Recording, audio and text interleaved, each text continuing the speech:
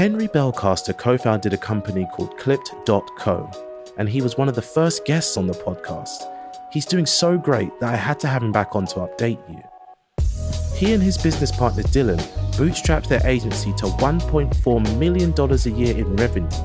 And just so you know, this recording was done last month, so some of the numbers mentioned in the recording are much lower than what they are now you're hearing this.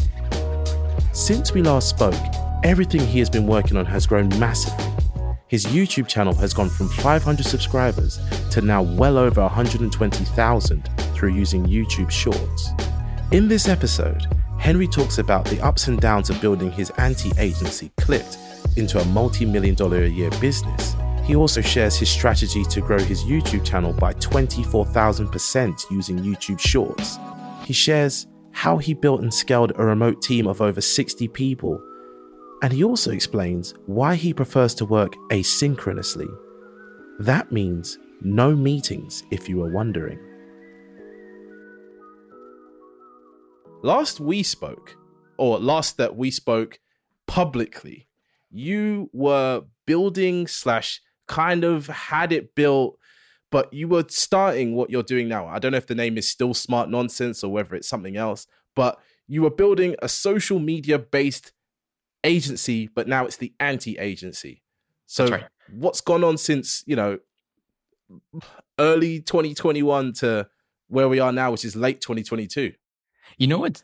I think what it is, and I was just telling you this off air a second ago, but we basically dove headfirst into the thing that was Smart Nonsense Media. We started an agency and sold stuff and created products and hired people and managed them. And so within 6 months, we got every lesson in business ever.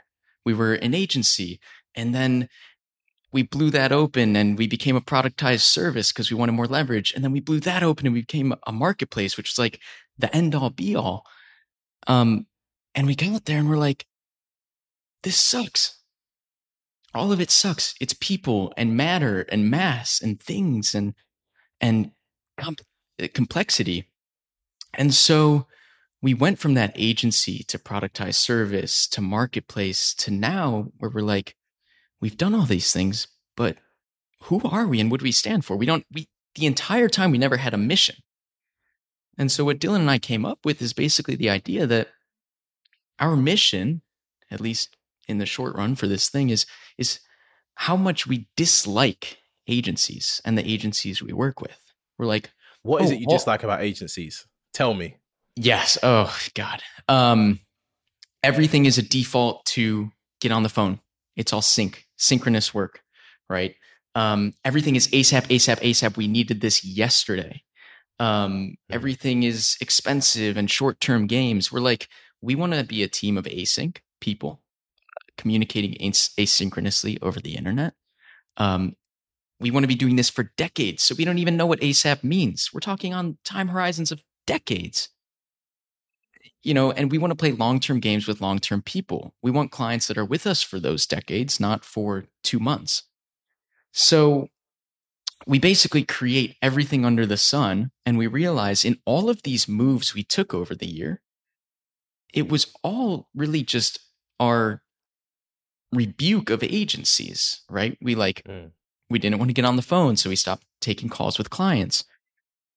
We didn't, Will Smith came on and their agency was ASAP. And we're like, we don't like that. So we don't do those projects anymore. And so when we took a step back, we're like, oh, our mission is the fact that we're the anti-agency. We're the only people that, we think at this moment in time are able to say no to all this BS happening in that world and, reinvent the agency and do it better, longer, we think. So that's kind of the move into this new thing, the anti-agency. It's happening this week. Oh, wow. Sorry. Well, by the time this goes out, the anti-agency will be publicly announced. So luckily it's not a spoiler. But you said about working asynchronously, which is something that I feel like I'm kind of for and against at the same time. Like the whole work from home movement or, work from wherever you are type thing. For some people it works. For me, it doesn't, because I worked from home for 2 years. I liked it. I didn't like it. Then I liked it again. Then I didn't like it. And now I'm a 9 to 5 babes. I'm working in the office. It's not completely my vibe, but it's definitely better for me because I get human interaction that's not just through a screen. But I wanted to ask you about growing and scaling your team, because for those that don't know Henry, he has a very successful business. Go listen to the other episode to hear about him building that business. But here he's going to talk about building, scaling, unscaling, rescaling, all this type of shit on here. But yeah, talk me through building a business. Is everybody based in the Philippines? Except for you and Dylan. Yes. Dylan's everywhere. So our entire team, Dylan's everywhere. He's in Chicago now with me. It's Dylan and I. The rest of our team is in the Philippines. A few are in India. So that's because we got our start during the pandemic. So the paradigm at the time was, well, if you want to edit video or you want to have a creative agency, you need to do that with people on your hours, 9 to 5 for us in the United States. Yeah. This is middle of the pandemic. We're like, well, that's not going to happen. So where can we do it faster and cheaper and async? And that was all over the world, it turns out. So that's how we started down this track of async. And I think the way we think about it now is like, as creatives, ourselves included, we needed big chunks of time to just be creative. Like this morning, the last 3 hours up until this point, I do no shallow work. There's no email, there's no Slack, there's no texting, none of it. Because as a creative, I just need like 4 hours to write. Because it takes a while to get into flow, You got to like have your coffee and have your snacks and your little bubbly water, and you get the lo-fi beats in your ears. And so got to get the lo-fi girl on. The lo-fi. And so we realized what these other agencies were doing is, and the few we work with, either in video or like our accounting firm, for instance, they have these mass interruptions of flow. And how that happens is everything they need to do defaults to getting on the phone or meeting in person, grabbing a coffee, whatever. I think that's all fine and well. And Dylan and I now call it like semi-sync. We think semi-sync is brilliant. We default to async. So I'm going to be, doing my alone writing for 4 hours in the morning. But then semi-sync is like, okay, we're at least on at the same time. Or yeah, you go, have the meeting. But I think it's important to do these things at the right time as a creative. And I think that's what a lot of people get wrong. It's just bouncing around meetings. And then the end of the day comes by and your whole day has been hijacked by anxieties leading up to the meetings itself where nothing gets done, and then trying to debrief and decompress from the meeting, right? Yeah. My favorite thing is that whole idea of let's have a meeting about a meeting that could have just been an email. That was my whole problem with corporate life, was like, oh, I'm going to send you an email and then we'll book in a meeting together and then we'll meet, but we won't really talk about much, but then we'll talk about a little bit and then we'll meet again. And it's like, it's a complete waste of time. Message me, like talk to me like I'm a robot. Tell me what you want. I'll tell you what I can do. And let's just go from there. I think some of the best work I've had in the last couple of years has literally been those people that they want like one phone call just to check I'm human. And then from there, it's like straight emails, just straight emails or straight messages, like text, simple as hell. Totally. And the worst is so one trick we use is like asking for a preview. If you're going to get on a meeting, like give me the bullet points. What are we going to talk about? Most of the time you can just answer those bullet points and not have the meeting. But the worst is when I'll get on a call with somebody and we spend 28 of the 30 minutes just trying to get on the same page so we have all of the context. And then there's 2 minutes left. We don't do anything. And then it becomes something else. And yeah, I don't know. We don't really know why that's the default, but our default, because of this problem, is async. And we've had wonderful success with that. Yeah. And kind of going back into the whole async vibe that you're on, everyone's in the Philippines, you're asynchronous, right? So from there, you kind of got people in the Philippines, people in India. But how do you go from that first person you find that's like amazing or the best that you could find at the time to like 2, 3, 4? And I think at one point you had like, what was it, like 50 people? 50, or 60. Is that wrong? 60, that's correct. Oh, sorry. Yeah. That was where we had this great reckoning where we're like, we're too big. We don't like people. But the way we got there was this idea that comes from Netflix called talent density. And basically what they say is, you know, the difference between one engineer and 10 engineers isn't 10 to 1. That one engineer could be 10 million times better than the other 10 engineers. So it's like these things don't scale like you would think. So the density of your team matters. We would rather have one person doing 10,000 things than 10 people doing 1,000 things, you know? It's just less mass. And so very early on, this was mostly Dylan, but he was so specific about who we were hiring and what we were looking for. And when we devoted our time to finding A players, like A plus players, those rock stars, in turn, what ended up happening is when they started to hire people, they wanted to associate themselves with other A players. They didn't want to bring a C player onto the team, right? That would be a stain on their reputation. So we hire these A plus players. We keep our team very dense. They hire A players. Those A players hire A players, so on and so forth. And I think from there, you just end up with a really dense team of people that want to be around one another. That's how we got there. There was something else I wanted to say, though. I forget. That's cool. I've got endless questions for you because honestly, you're probably one of the most interesting entrepreneurs that I know right now. So it's like, doesn't matter if you lose a point. I've got 1,000 things I want to ask you that we might not be able to like cram into this time. But you said about hiring A players and those A players bring in more A players. And to be honest, you guys are still A-list operators and managers or whatever title you want to go for.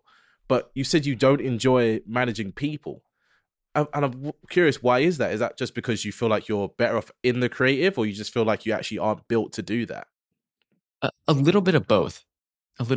Yeah. I think like Dylan and I are both 0 to 1 entrepreneurs. We love the idea phase. We don't love the kind of upkeep of a business, like the 1 to 10, which is where we're at now, which is kind of confusing.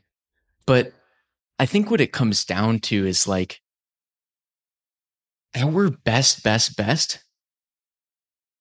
never need to be managed.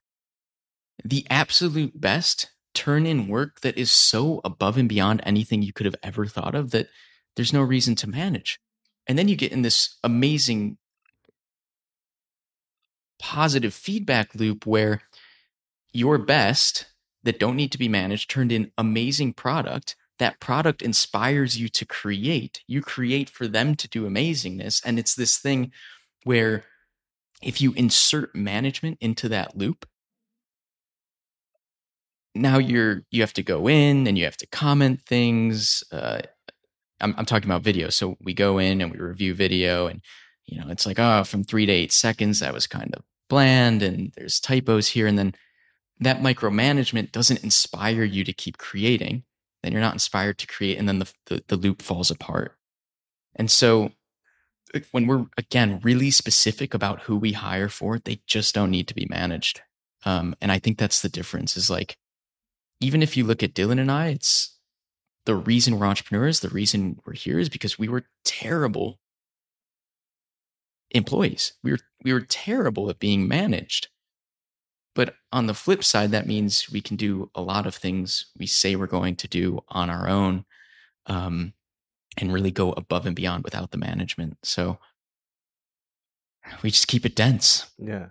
And so I was going to say the management side of things was actually a waste of time because you were like kind of over here, over there, like dipping into people's work and not really kind of doing what you guys do best and letting people do what they do best. And it's like, I guess there's this element of actually trusting the people that you hire. I don't know what book it's from, but I think it was probably a book about the people that worked at Pixar or Disney or something like that, about just trusting their process and then only coming in at the very, very end, if anything, only coming into the screening and being like, wow, you guys did some amazing work there.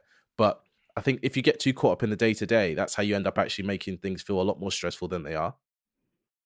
And I think you're right. I think what is management? It's probably like B or C players and a lack of trust. You know, You don't need to manage people doing amazingness. We see that all day long. Yeah. Speaking of people doing amazingness, you and Dylan are doing amazingness. I don't know if you want me to disclose the number, but you guys are doing amazing with the business. Considering, I don't want to say this time last year, but definitely last year, Smart Nonsense Media had made a total of $0. Now you guys have made a couple zeros behind the number. If you want to say that number, that's up to you. But talk me through that process of getting your annual recurring revenue up and then scaling it back and then getting it back up and then changing the business all these amounts of times. What was that process like, building it up, bringing it down, changing things, sorting it around? Like, you guys have, honestly, in the past 8 months, you've had about 4 different businesses, and I've enjoyed watching all of them form and then slowly be picked apart. Yeah. So in the method of full transparency, I think today we're probably doing about 1.35 million a year in revenue. And that's what we can't figure out is it feels like it's been 8 years. And we're like, oh, we started this thing last year. And I guess, yeah, like I would have thought the last time we talked, it was about Clipped. Apparently it was about Smart Nonsense Media making $0. But yeah, we're doing like 1 point. It was probably about you starting Clipped. It was about Dunbar dying and Clipped / Smart Nonsense. Yeah. That's right. Okay. Yeah, so I was going on then. Right. But yeah, you're exactly right in the sense that we spun up Smart Nonsense Media. We're doing these crazy animated clips. The All In podcast picks them up and they're promoting us. So we're using their audience. We're building our business off the backs of their audience. We become an agency. We start doing these huge projects for big money. The nail in the coffin, I think, for Smart Nonsense Media was this project we were doing with Will Smith that was, we were animating quotes from his new book. I think it's called Will. Great book. And it was just a dumpster fire of a project because, there were 10 people from our team involved. We moved everyone off of all client work to satisfy this one thing that was urgent based on their definition. They've got 10 people on their agency side. So now we've got agency versus agency. We operate a little bit differently. They clearly operate in a different way. And we're like, we just can't do this. We can't do meetings. We can't do these huge email threads with all these people. Like, how do we get out of this mess? And so thus began the unbundling of that agency. And we're like, okay, if an agency is one end of the spectrum, what's the complete opposite end of the spectrum? That's just a blown open marketplace. So no longer do we have to dictate we only do this certain thing for these certain clients. We don't do meetings. It costs this much. We said, hey, clients, you can work on whatever you want. We're just going to match you up with one of our teammates, and the rest is up to you. That grew very quickly because everyone's got a video project. One person does clips, and there's a podcast. Someone's doing we were doing work with Ali Abdaal, still are. People are doing YouTube videos. We do a little bit of everything.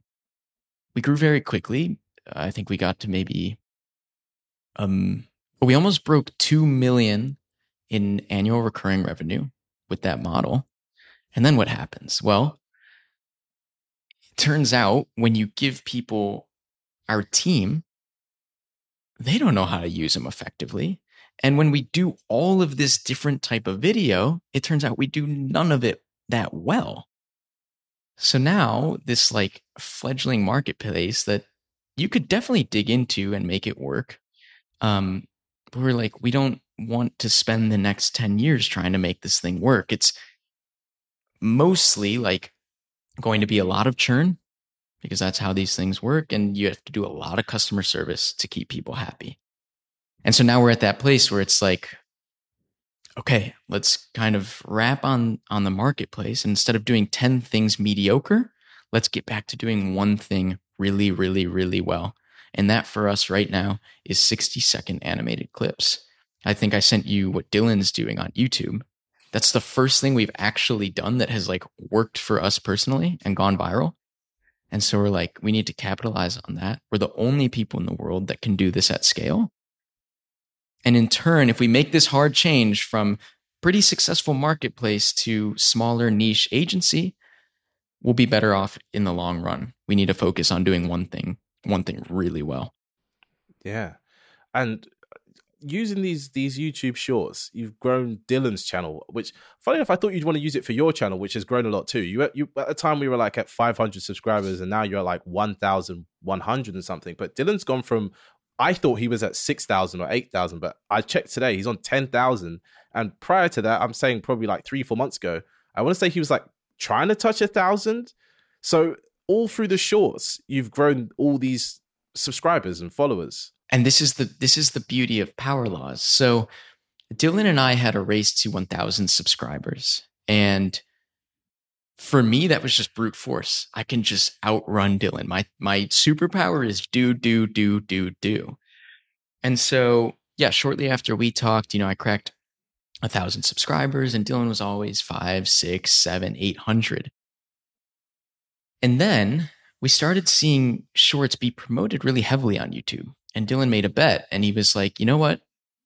I think today, the way you create a brand, if you want to go viral, if you want to bring eyeballs to your brand, is to do it through short form content, TikTok, Instagram Reels, and YouTube Shorts. And he said, Henry, let's spend this month, shut down the vlog. Let's just focus on making shorts. Turns out I tried to brute force shorts. They were terrible. I was making them. And Dylan thought really smartly, intelligently about his shorts. And so Dylan did way fewer shorts that were of higher quality, better stories.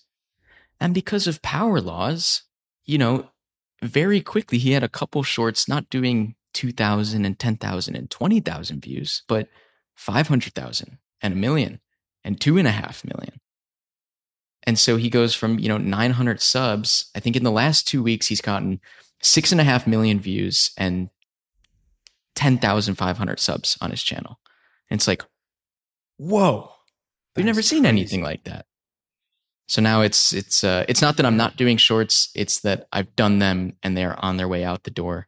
We think like if we can replicate what Dylan did with me, if we can replicate virality, maybe we actually know what we're talking about. So that remains to be seen. Yeah. Yeah. Is that the kind of thing that so if you're like, right, we can catch virality in a bottle and then we can sell that to other people. Is that kind of the thing you're trying to do? It's like, here's the proof of concept. I've done it. He's done it as well. We can do this for you. And we know how. Let us do our thing. And you sit over there and watch those numbers go up type thing. That's exactly right. And let me give you the backstory on that. It's not that we want to sell virality. We think that's a dumb game to play. Like if you are making content to go viral, you're not going to last that long because it's the reward is too extrinsic. These things need to be intrinsic. But if you're making content you love and we can give it that extra juice to go viral and virality is a byproduct, well, who's going to complain? That's why we're all playing this game. And what this comes from is we sat down with David Sachs, who's been like a mentor to us. It's been fantastic.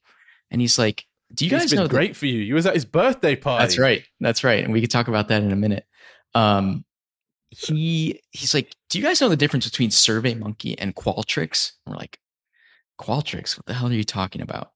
He's like, SurveyMonkey is a tool. So they created a platform where you can put in your multiple choice questions and you can send it out to an email group and you can get responses back. But that doesn't mean you know how to ask the right group of people the right questions. So he's like, now let's look at Qualtrics. Qualtrics is way more valuable a company. And what do? They sell an outcome. They go to the Tim Cooks of the world, the head of Apple, and say, Tim Cook, you don't want to spend time asking this email group these questions that you don't know how to ask. We're going to sit down with those people and build that survey for you. And so they're selling the outcome, which is just answers to questions that Apple didn't even know they had. And David Sachs said, we need to do the same thing. The problem with our marketplace is we are just giving people a tool. We're just giving them the editors. That doesn't mean they know what to do with them. So exactly what you're talking about now, if we can replicate Dylan's virality with me, that means we can sell an outcome. We can say, hey, if you come work with us, we're pretty certain we can make you viral. And that's all people want at the end of the day. They don't want an editor. They don't want clips. They don't want their podcast edited. They want views. That is the outcome we need to sell. So fingers crossed, in the next few weeks after this podcast, I go viral as well, and then we can replicate that outcome. I think there's something you skipped over there, or not really skipped over, but something that's implied that obviously for me, someone who's an avid follower of all your content as well, kind of a similar person to you, you kind of touched on what Alex Hormozi talks about, which is about selling not even selling the solution, but like selling people properly, which is the idea of, they have a problem, you can solve that problem, but then they get caught up on this or the price or that. It's like, if you're like to them, look, this costs $10,000, but we promise you, this costs $10,000 a month, but we promise you that your views will go through the roof because your content's going to be that much better, or we know what we're talking about. It's that whole idea of, what's the idea? Offers so good they can't say no is what Hormozi talks about, actually. Sorry. I think you've read that book. And he's also, the book $100 Million Offer or something. He's also got that wonderful equation, which is 4 inputs he looks at, and basically how to make that equation a giant number so that you just offer the most value. And in the numerator of his equation is the dream outcome. You're selling the dream outcome. And then he looks at things like, what is the likelihood of success of that outcome? So, if you're selling the dream outcome, which is 6-pack abs, you want that person to have an 80% likelihood of success. And then in the denominator is like the time it takes them to get that, right? They want their 6-pack abs in the least amount of time. And they want to, the other variable is the amount of sacrifice or effort. They want to do it with the least amount of effort. That's why people think they can get 6-pack abs 80% of the time in 2 weeks with a pill, like that's why that product works. It's brilliance. If I were to paint a picture for us, it's like, what's the dream outcome? It's, well, I have 1 million subscribers and my brand is well known. You want the likelihood of that success to be good. We want to make sure we give it to people within a month. So we say, hey, can we get them 1 million views in 1 month? That would be in a shorter amount of time. And then how much effort do they have to go through? Well, ideally it's completely hands off and we do it all for them. Then you have like that just beautiful Alex Hormozi equation. You could charge whatever you want for it. Because people will be willing to pay for that. I guess the thing I want to ask you is, because you kind of went from daily vlogging where you were tracking your life to now what's called Vlog 2.0. I'm pretty sure that hasn't even launched properly yet. It's kind of bubbling and it's just started. But is that also part of your plan for virality or just better long form content? Because that's what it feels like. Like that Mexico vlog with your family, that was like level 2, if not above Casey Neistat's, because I liked the storytelling there, and it was really, really wow. I felt like I was on holiday with you guys, like genuinely. Oh, thank you. That was the goal, to kind of paint a soundscape of the trip. I think that's why I love video so much more than photo. Is just, it's not just you can see a moment of time, but you can be in it and feel it and hear it. And so that's what I wanted to do with my family. But yeah, man, the days of Casey Neistat YouTube, as sad as it is, they're dead and gone, And we talked to Mr. Beast's YouTube consultant, Paddy Galloway, and he painted this crystal clear for us. It's like Casey Neistat's vlog, for all intents and purposes, was this kind of sloppy thing. Not sloppy. I mean, he's a fantastic filmmaker, but the sloppy thing he did every day that there wasn't much of a plot. It was like super just slice of life. And you go back and watch it. He's just like, all right, I'm going to this meeting. All right, I'm going to be late for the airport. All right, and it's like very fact of the matter. And we're in a new era of YouTube where if you want to play the game, you do have to be more sensational, especially if you're starting from zero. So the goal now is how can we use shorts to drive eyeballs to then watch our longer form, and then people stay for your personality. That can work. But what Vlog 2.0 is a riff on what Ryan Trahan just did. Did you see that? Just did with the penny. Yeah. Right. So what Ryan Trahan does is he does a daily vlog, but it's got a challenge overarching the entire thing. He's got to, I don't know, trade this penny up for whatever and then deliver it to Mr. Beast in 30 days. And so what Paddy Galloway told us is that's Vlog 2.0. that's a daily vlog with a challenge or sensationalism over it, fantastic thumbnails and good titles. It's like, we don't want to play that game, but that's the game that's here if you're playing. So yeah, the idea for Vlog 2.0 is still kicking it around, and with all this stuff happening at the company, I just haven't gotten around to launching it. But the premise will be, yes, a daily vlog, but more niche down to the idea of, say, how can I launch these little products and make $1,000 on them within the week? So it's kind of a riff on Ryan Trahan. Like, instead of just following me around for a daily vlog, I'm going to put my business know-how to the test, have some wacky idea, and by Thursday, can we have made $1,000? And in turn, maybe that'll show a bunch of young entrepreneurs that it's not so hard and they can do it too.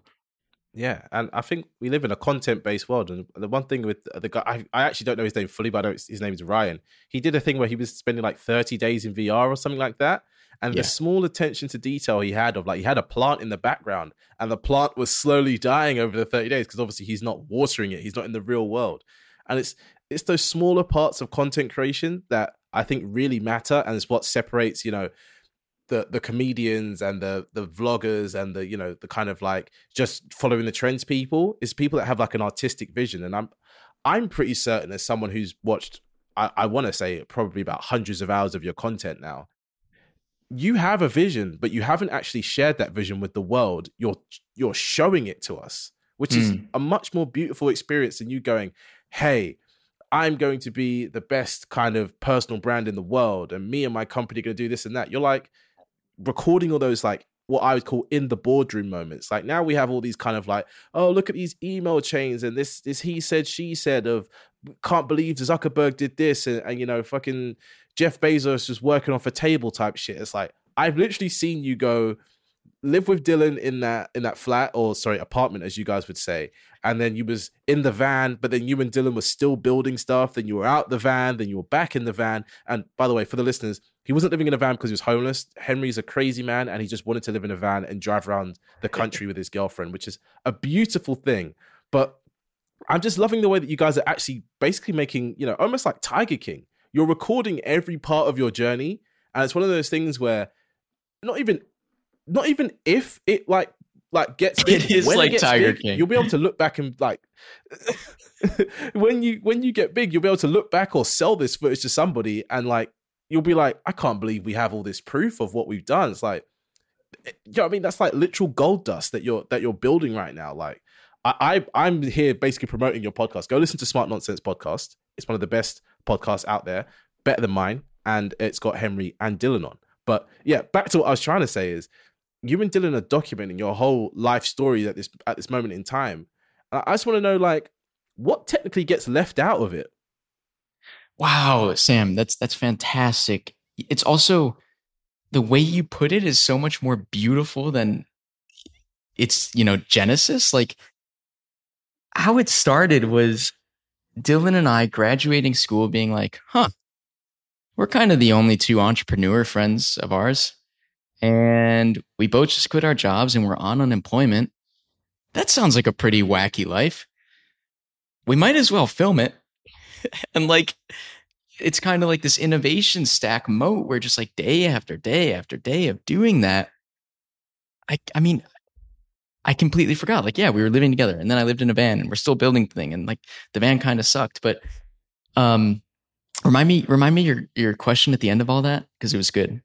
The question at the end of that was, what do you leave out of all this stuff that you're documenting? Because it feels like you're putting it on the business side, at least. You're putting everything on the table, even things I feel like you shouldn't put on there, like stuff that when you were not playing around with, it wasn't Chamath, it was the guy from HubSpot. He was like you said earlier, oh, let's get on a call. You're like, what's the call about? He's like, I just want to get on a call. And you're like, we don't do that. And I'm thinking, you're talking to a billionaire here and you guys don't give a fuck, but like, this is really what's going on, So I'm curious, what do you leave out of the recording process, or at least out of the publicly documented stuff?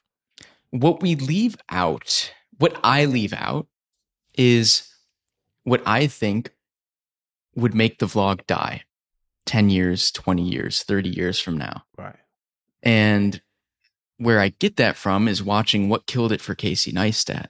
Well, it was basically the fact that this vlog was an all-consuming part of his life, and it had to do with his wife and kids and his business and himself and his travels. The stance I took was, oh, what if my vlog is just 9 to 5? And like everything else that's healthy in my life, I leave it at the door at 5 p.m. And that to me became way more manageable. And yeah, like I'll do the life stuff. I'll do the Mexico vlog like every once in a while, but that's not the niche I want to build on. That's not the audience I want here for me. So in terms of what gets left out of our content, it's mostly all of the life stuff. What's in our content is all of the work stuff. I think like Dylan and I love business. All we do when we hang out is talk about business and behavioral economics. And we're just documenting that stuff. And it's wacky. And like you said, the goal is, we can zoom out in 20 years and kind of play our life back. I don't know if that'll be good or bad. Probably good, because like who has those tapes? Nobody does. Nobody does. But yeah, we try and leave the life stuff out of it because work to us is just playful, and we can do that for decades. Yeah. And that kind of brings me back to your thing that you said earlier about playing long-term games with long-term people. So in that kind of idea of playing long-term games with long-term people, how do you pick the right clients now? Or how do you choose the right work? Like, because I feel like you're on the Jeff Bezos thing of like, you're not looking like 5-10 years from now. You're looking like 50, 60, 100 years from now. What does this look like?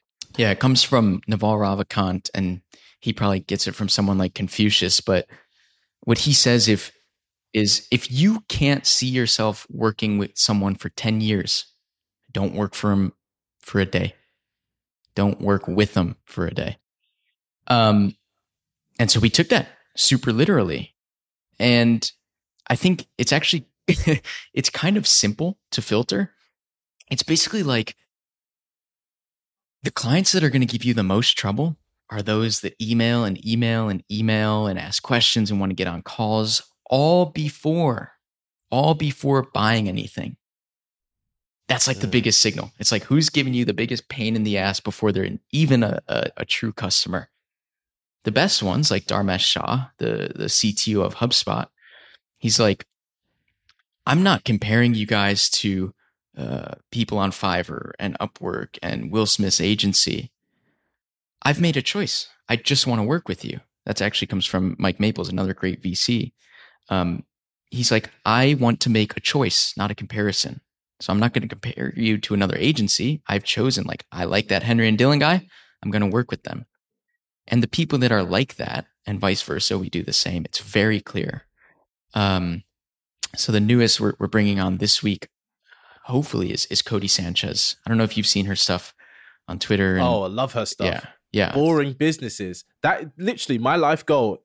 If my stuff now doesn't work out, I'm going to buy or start a very boring business doing something like cleaning, like all kind of small, boring stuff. I'm into that because they make the most money. All the money, all the cash flow. So yeah, she does cash flowing, boring bootstrap businesses like vending machines and ice machines and car washes and PO boxes. And she's a contrarian. And so you get someone like that inbounding, and it's like, yes, if she wants to play long-term games with long-term people, we are on the same wavelength. Let's go. And she's not going to ask a bunch of questions before we get started. She's like, credit card swiped. Let's get rocking. Come on, show me your best. That's who we want to work with. Yeah.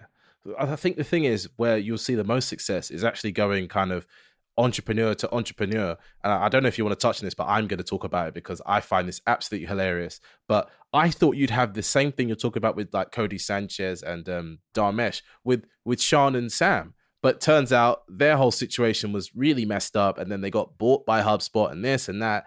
And it's like now they're trying to give away money to get clips. But it's like, you had the fucking golden goose right there. You had it all prepared. You just had to pay the price. And they didn't want to pay for it. And now they're kind of doing this, what I deem to be almost like embarrassing. It's like you got other people making content for you, making pages for you, but you have no ownership of that. You have no say in that. Like, do you know what I mean? There's no kind of control for them.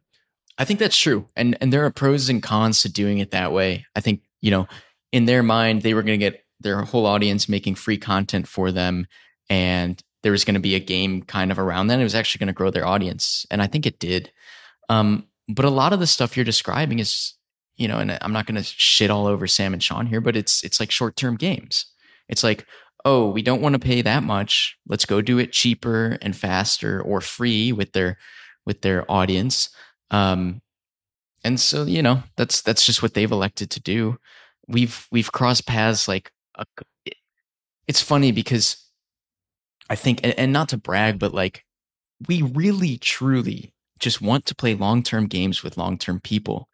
And what ends up happening is like all these roads, you know, they leave us and they go on this circuitous path, and then all roads come back to us because, you know, 2 years go by, 10 years go by, and we're going to be the only people still doing this.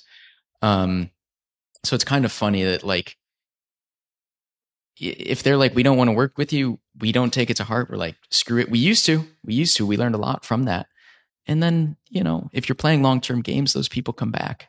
We just did an edit for the producer of their show, whose podcast, Ben, he's got a podcast called How to Take Over the World.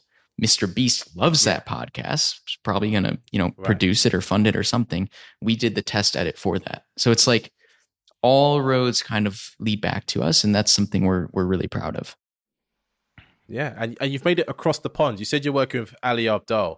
And for me, I like Ali Abdaal's content when he was more kind of less of this influencer character and more of his nerdy self, talking about being a doctor, what kind of keyboards he liked and books and stuff. And I literally last night watched his other podcast, or not his other podcast, his most recent podcast with someone I like called Grace Beverly, who's built this massive kind of fitness brand. But then I looked at him and I was like, you just want to be Stephen Bartlett is what I feel. And you're not Stephen Bartlett. You're a nerdy guy. You're a full qualified doctor, but you want to be this kind of in front of the camera personality. It's like, I know you switch it on when you want to switch it on, but it's also like, you don't have that in you. You're an analytical thinker. Like, go do that in public. Don't try to become, you know, a fucking nighttime TV host. That's not who you are. And I'm curious about his whole model that he's building right now of, I don't know what it's called. It's like a video creator academy thing. Obviously, don't say part-time YouTuber academy. Is his idea to become like the biggest teacher in the space on this, or is his idea to become just a massive influencer? I wonder what your view on it is, because you're making his content. I don't know, actually. I work with people on his team, not him directly. What I do know is he's in a similar place as us. It's like he did it. He won the game. He's got success. He's 28 years old. And now he's like, oh, shoot, what's it all for? Like, I was playing the game for the sake of playing the game. I won the game. But what's my purpose in life? Like, what's this larger thing I want to do? That's the exact same thing we went through over the last like 3 or 4 months. It was horrible and nauseating. But I know he's trying to figure that out. I don't know what his North Star kind of end all be all is. I don't know. I do know he's trying to find it. I think part of the fun is figuring out. Yeah. Yeah. I think part of the fun is trying to figure out like what it is you want to do and how you want to do it. That's the trick is like, so Dylan and I, we spent probably a month, especially after David Sachs' birthday party, where we were hanging out with all these billionaires. And we're like, wait a minute. We're way happier playing 10-cent, 20-cent poker with our 6 friends from college, drinking Miller Lights in our crappy apartment. Like, they're no happier than us, you know, accelerated 30 years. So we had this moment, and what happened is we sat around for a month and we're just like, what do we want? What do we want? How much money do we need? Where do we want to go? Like, what city do you want to settle in? Like, all this stuff. And the problem is, none of that thought experimentation does anything. None of it does anything. So instead, it's like, you can't answer all these huge questions. Most of them are unanswerable. You just need to keep putting one foot in front of the other in a direction you think is correct. You know, maybe it's not and things change, but you can't plan this stuff out. So just kind of keep walking. And finally, we started doing that the last month, and we're on our way. You mentioned it just briefly there. We mentioned it earlier and you said we'd get into it, but I think this is the time to get into it. give me the tea about David Sachs. You guys have got this kind of bromance, almost love affair. I don't know what's really going on there, because I'll be honest, I don't listen to All In podcasts because it's not for me. It's not business enough. It's not nerdy enough. It's just like, it's like four guys hanging out, or three. I don't even know how many people are on there, chatting shit every week, and I don't vibe with it. But I do know who David Sachs is. I know who he is in great detail. And you went from just being like a pop-up joke on the podcast of like, Henry, this, that, whatever, to being invited to their man's birthday party. And as well, now you said he's your mentor, which is like a big step up from where you were before, where I feel like your main mentor was yourself and YouTube, you know? And I think our invitation to his birthday party was an accident. That's the best part. I'll get to that. But yeah, man, I don't really remember how it started, but what we found with the All In guys and clients in general is like, people just want to see their face on stuff. And so when we started doing their clips, it's like David Sachs, more than the others, just really liked our clips, mostly because he was getting interrupted on the podcast. So we could kind of piece his points together. So that's why he liked them. But yeah, I don't think it was probably too early the last time we talked. Maybe we did. We talked about squatter marketing. It was basically this idea we came up with. Yeah, we did. Yeah, we did. And, we're like, All In's not our client, but we're just going to act like they are. And we're going to be a squatter on their content. And then in turn, like, people will probably think they're a client of ours. And because of the social proof, they'll probably want to work with us. That turned out to be true. So true, in fact, I think David Sachs's wife thought we were like very closely tied to the podcast. So she emails me or texts me one day, and she's like, I want to extend an invitation to our David's 50th birthday party because you've been such an instrumental part of the podcast's success. And we're like, okay, that's kind of interesting. That's fine. It's fine. So I get on the phone with her, and I think there's a Smart Nonsense podcast episode with like the detail of this. But I get on the phone with her, and it was just one confusion after another. She's like, wait, are you Henry Belcaster? And I was like, yeah. And she's like, you're married, right? And I was like, no. She's like, well, who's that kid in your vlog? And I was like, I don't know. She was like, you make a vlog, right? And I was like, yeah. And it was just like one confusion after another. But ultimately, I think I was who she thought I was. And Dylan and I went to the birthday party, and it was spectacular. I can't say who was there. These billionaires, like, they throw these outrageous parties, and they have these crazy musical acts come to the parties and, sing for everyone. I can't say who they were, but it was in Mexico, and it was just a lot of fun. Do you know what's wild about that? You were near Cardi B. That video you were recording of a boat burning in the distance or something like that. Oh, okay. That was on Cardi B's Instagram. So I was like, was Cardi B at the same party? I was like, what is Henry doing? I was like, what the hell? Wait, there's a funny story about that. So we're in the infinity pool at this 5-star place in Cabo. We look out, and there's just like a $6 million yacht sinking. And we're like, well, what on earth is going on? And so Dylan takes a video of the thing, and he sends it to his girlfriend, who he's told like no details about this thing. A day goes by, and his girlfriend texts him, and she's like, Dylan, what the fuck? The video you sent me is all over TMZ, and Cardi B posted about it on Twitter. And he was like, oh, she must have been in the pool. Like, we didn't even notice that she was right next to us taking a video of this same sinking yacht. And he got in a lot of trouble for that from his girlfriend. And Cardi B was there performing, but I didn't say that. She did it to herself. She posted, and TMZ got a hold of it. They did do WAP. I think that's absolutely wild that there's people. Yeah, well, there was a different type of WAP going on there in that pool. But I think it's absolutely wild that you're 24 now, right, Henry? You're 25. Oh God, you're old. You're getting 25. old. But you're 25, and you're living what most people dream about for their whole life, of this lifestyle of starting a business. The business is going good. There's challenges, but you're smart enough to overcome them. It's like, you have all the skills, and now your game of life is like, right, how do I play this in the most optimal way for myself? But at the same time, you're like, I still want to get better. Like, how do you wrestle with those thoughts that you have all the time of like constantly improving versus actually just doing what you do best? Yeah, like I said earlier, it's about defining some. Let me put it this way: it's one thing to just run in some direction with some speed. It's another to define your velocity, which is a speed in a certain direction. So we've got like some fuzzy North Star somewhere, and we'll run with all of our speed. So at least we have a velocity. And I think what I've realized, and this comes from Elon Musk, but when people ask, like, Elon, like, what's your one piece of advice for entrepreneurship or starting a business? It's like, absolutely don't do it. It's horrible. It's horrible. But the ones that are crazy enough to do it are going to do it anyway. So that's why that advice works. But it's funny because like Dylan and I sit around and we're like, man, sometimes we really just wish we were W-2 employees.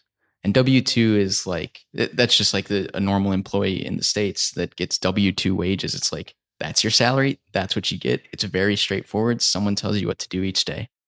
There are days we really want that.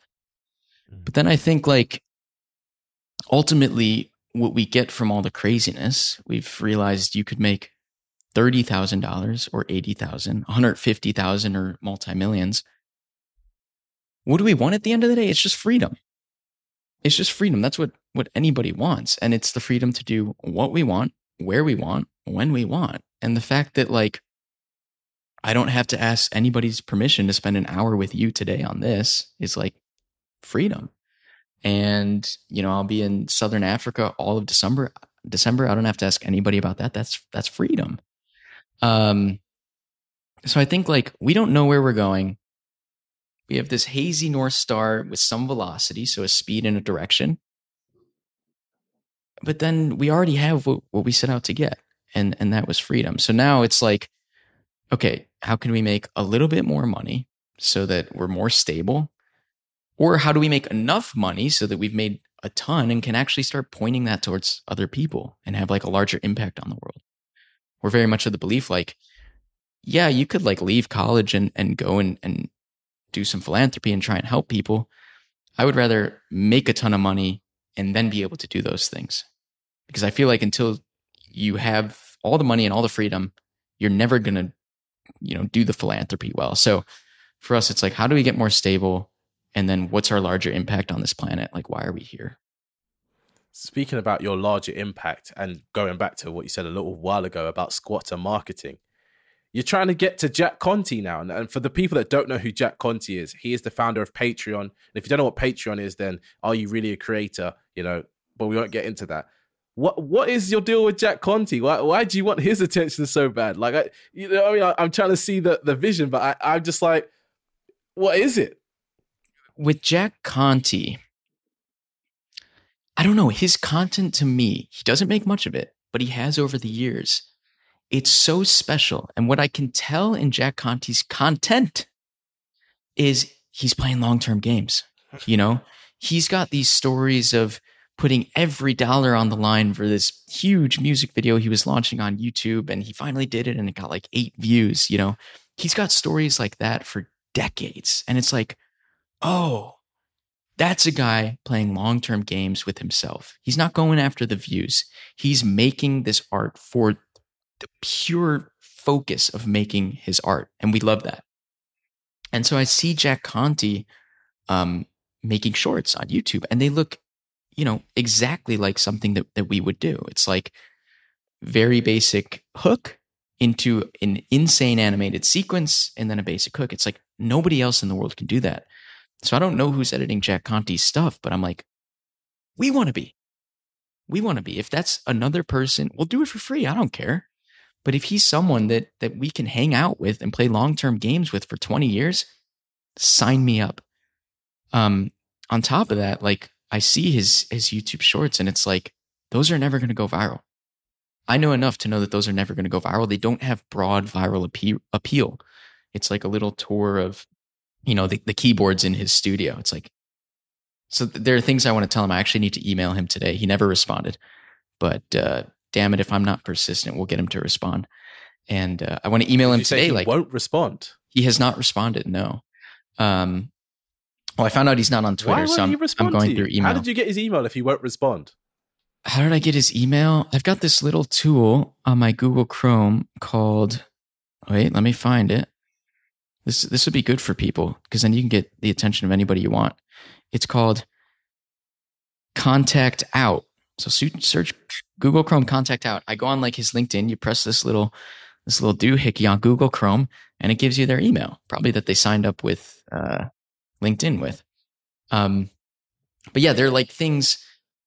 So okay, you ask like, what's the deal with Jack Conte? You know our playbook. It's like you can't just go make a pitch to these people. You got to show them exactly what you're going to do. So my email to him is like 3 clips in the style of what he's currently doing. What I want to do now is tell him in less harsh words, but why his YouTube strategy is never going to work, and kind of solve that problem for him and help him think about the content he's making. Even if he doesn't work with us, I want him to make better content. So that's the next step. I like it. Well, Henry, I wouldn't want to take up too much of your time. You're genuinely, like I said, one of the busiest people I know, and busy for a reason. But one last thing I want to ask you that I actually didn't get to ask you last time because you were one of the first few guests on the podcast, but now I'm like 50, 60 episodes deep. I want to ask you this question, but I want to frame it completely differently because I feel like me and you have a lot more rapport. Aside from having the freedom, having money, being able to do what you want to do in general, and, you know, having all these cool experiences, what is it about all the things you do that bring you the most joy? Wow.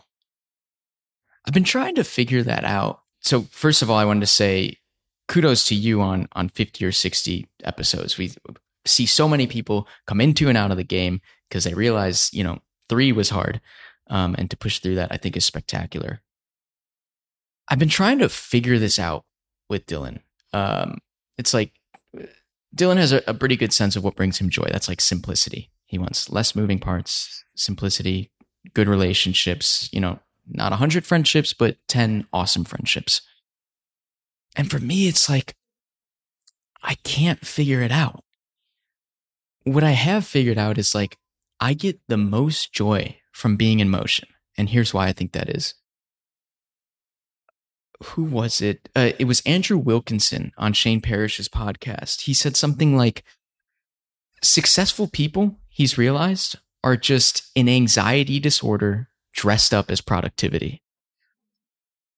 And damn it, if that weren't more true. It's like I suffer from, or I did previously, it came back when living in the van, is like I suffered from just the most crippling anxiety. And the way I pushed through that was just by doing things and taking my mind off it. Because if you're doing one thing with your hands, you can't really be thinking about those demons in your head, right? And so it doesn't make a lot of sense to people. But what brings me joy is just like moving things, stirring up a commotion and having some inertia. I like my worst days are when I just kind of sit around thinking all day. My best days are when I've built something or filmed something, or like, this is why even the vlog as it is today, it's never going to work, but I do it because like purely doing it gives me joy. It's 30 minutes in a day where I'm just like alone creating something artistic myself. So I think a lot of my joy paradoxically is tied to my anxiety. And the way that manifests for me is just by doing things. Thank God I have Dylan and others around me, my girlfriend as well. But like, I would very much, we talked about the velocity vector earlier. I'm very much just speed in many directions. I don't want to think about those demons. Let me just speed. So to then have people around me that are like, hey, can we just direct that speed in that way? And now you've got some velocity. So that's where I rely on other people. But yeah, joy, I think I will look back in 30 years and just be happy that like I moved something each day. I love that, Henry. And finally, I don't know what it is you want to promote, but feel free now to tell the people where can they find you online. I think by the time this comes out, I'm going to plug what we should be launching tomorrow. But we haven't thought about or filmed or done anything, but I'm going to manifest it. It's the new kind of version of long form we'll be doing for Dylan's channel. So it's like, okay, you got all these short form eyeballs. Now let's point them to something that they stay for. And we're going to be doing these kind of funny animated drunk history type videos on his channel. So I think people should go search Dylan Jardin on YouTube. And hey, either they were a big hit by the time this comes out, or modest, or we don't exist anymore. So then you won't find Dylan Jardin, but check him out. If you enjoyed this episode, you should go back and listen to episode 2 of the podcast, Making Viral Content for Millionaires with Henry Belcaster.